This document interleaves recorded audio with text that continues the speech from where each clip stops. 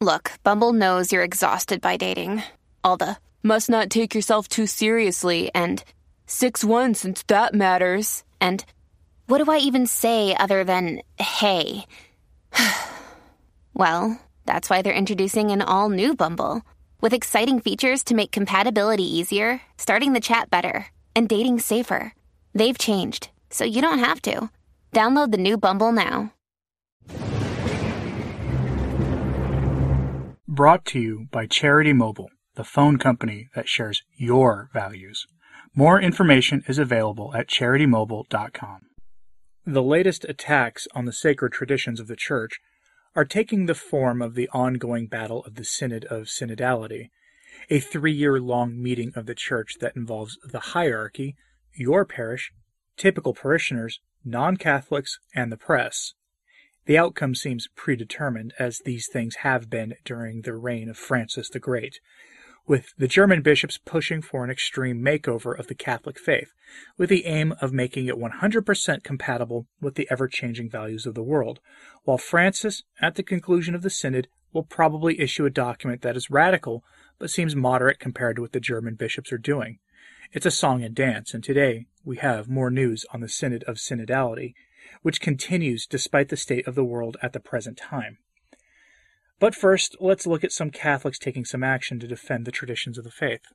What you're seeing is a blessing given by a traditional priest in front of the St. Roche Church to a group of brave mothers of priests who are making a pilgrimage on foot from Paris to Rome to ask Francis for the protection of the Apostolic Mass and for all priests to have the right to say that form of the Mass. What they're basically asking for him is to rescind Traditionis Custodes. I wish them all luck, and I invite you to pray for their safe travels and success in their mission. On to our story, which comes from the Catholic News Agency.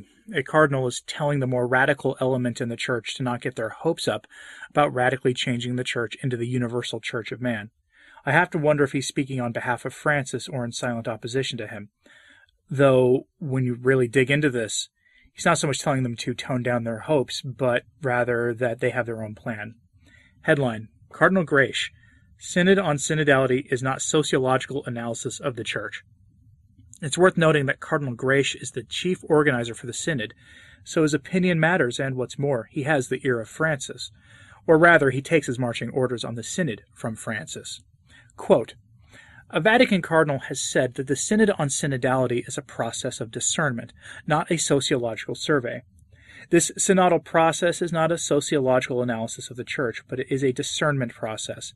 And when we say discernment, that means that we are trying to listen to the Holy Spirit, Cardinal Mario Grech told CNA. The Maltese cardinal said that the question that the Synod on Synodality was trying to answer is, what is the type of church that the Holy Spirit is enlightening us to have for today? By presenting these themes to the people of God, we can hope that we can help them to engage in this discernment process in a prayerful attitude, he said in an interview conducted on February 17th. Because, after all, this is not an exchange of opinions. I say mine and you say yours. But together as a community, we try to do this personal discernment and this ecclesial discernment that is listening to the Holy Spirit together. End quote. Aside from this clear democratization of the Church, the purpose here is to figure out what type of church we are to have today. That's the stated purpose. And it's a rather implicit admission that they want to change the church using the synodal process. There are essentially two principal factions for this changing process. The radical element represented by the German Bishops' Conference, and the slightly less radical who want to change the church, but to do it in incremental movements and with concessions made to the radical element, represented by Cardinal Grech. The rest are on the sidelines. You and I, that's everyone else. And everyone in the main debate claim the Holy Spirit is on their side of the argument. And it's really just also tiresome. Catholic News Agency also had a report from that radical element headed by Bishop Botzing of Germany, who for the life of him cannot be bothered to dress like a bishop. I mean, look at him. Instead, he shows up in public places dressed like a librarian or a Protestant minister.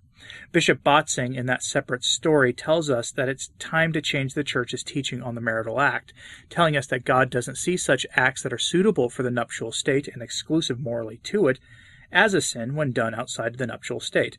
In other words, he wants the Church to adopt the world's view of the marital act. Quote, The chairman of the German Catholic Bishops' Conference has called for changes to the church teaching on the marital act when conducted outside of the nuptial sacramental bond, and what we'll just call here the James Martin Act.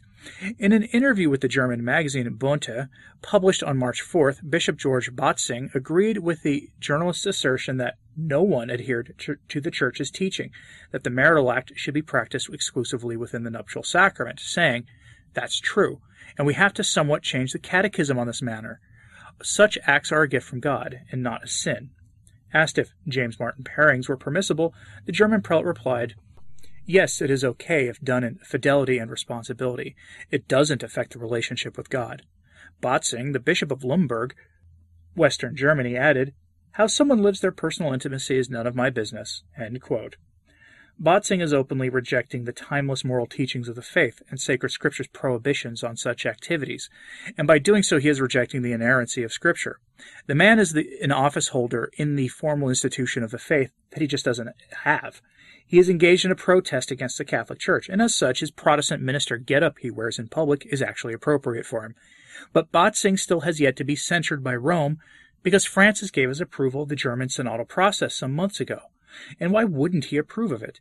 The Germans have said consistently that all they want through this is being inspired by Amoris Laetitia, Francis's encyclical that upended Catholic morality, was the cause of the ignored dubia. One priest on Twitter has asked the obvious question, quote, "Two questions emerge. How do men such as this rise to the level of a bishop, and how do they remain as a bishop even after flagrantly undermining the living faith of the people they are called upon to nourish in the spirit and truth?" End quote. And it's rather simple. Francis wants the church engaged pretty much exclusively in material concerns, for the church to be welcoming to anyone and everyone without a call to conversion or repentance. He has said as much in numerous addresses and interviews, all of them filled with his weird modernist theology that can be summed up in his most famous axiom of all: who am I to judge? Except he does judge. He judges meanie-headed trads all the time. And for what reason? Because traditionally minded Catholics are a constant reminder that the Catholic faith is still alive and will not be replaced by his universal Church of Man, no matter how hard he tries. That's why Botzing and bishops like him are permitted to continue preaching their errors.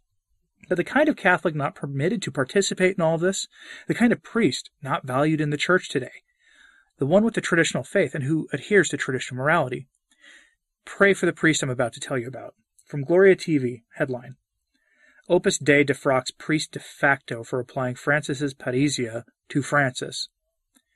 Opus Dei is a Novus Ordo organization meant to keep traditionally inclined clergy and laity away from traditional orders. That's just the sad truth in practice. All weird hypotheses about their activities outside the parish aside, this is the net effect of that group since the council, and they cannot tolerate a priest who displays any disloyalty to the ever-erroneous alleged supreme pontiff. Quote, "The Opus Dei has expelled Father Janvier Gibernau, age 42, for criticizing Francis. His superiors told him on February 25th that all appeals were rejected, leaving him with a last appeal to Francis. The Opus Dei suspended Gibernau last March when he continued to criticize Francis, whose support of James Martin pairings and activities, and his casuistry causes big scandal in Africa. After nearly 25 years with the Opus Dei, Gibernau returned to his poor parents, who have 9 children, in the Ivory Coast. On February 28th, he wrote an appeal to Francis, which he published on social media. Referring to St. Catherine of Siena, who called on Gregory XI to resign if he was not willing to fulfill his duties, he asks Francis, "Rectify the errors of your pontificate." Gibernau explained that he will be banned from all priestly activities, including ecclesiastical habit, if revengeful Francis confirms the decision of the prelate of the Opus Dei. "But I'll accept it and wait for justice and truth from the next pope," he says. End quote. So, let's review. The Synod of Synodality is not a sociological exercise for the Church. It's an examination of how the Holy Ghost wants us to change the Church, and the biggest voice for that kind of change is Bishop Botzing, who says that the Church has been wrong for millennia on morality and personal conduct, who denies the inerrancy of sacred Scripture as an extension of that, who denies that sins that cry out to heaven are really sins at all. Meanwhile, a brave priest who defends the Church's traditional understanding of the faith and personal conduct is expelled from the priesthood by the Opus Dei. Are you paying attention yet? because this is the future for the church that the modernists want. When you take this issue and pair it with the suppression of the traditional Mass, you begin to see a pattern, a bearing of the faith and everything that goes with it, and a new faith emerging that has been given the name Catholicism, but really isn't. That's what we're faced here in our time, and the modernists just love the fact that it looks like they're going to get their chance to remake the faith in their own image. I'm going to close this with a different kind of question for you. Do you understand what it is that the French mothers of those priests are marching from Paris to Rome for? It's not about the liturgy, at least not exclusively. And it's not just a preference. The enemies of tradition frame our love of the apostolic Mass as a mere preference, but it is far more than that. That Mass represents something very different from the people-centered modernism we witness every day in the Church. The lex orandi, lex credendi, lex vivendi of the traditional faith is represented in the apostolic Mass, and as Archbishop Roche himself has said on numerous occasions to the press, that Mass is not compatible with the faith that was born at the Second Vatican Council.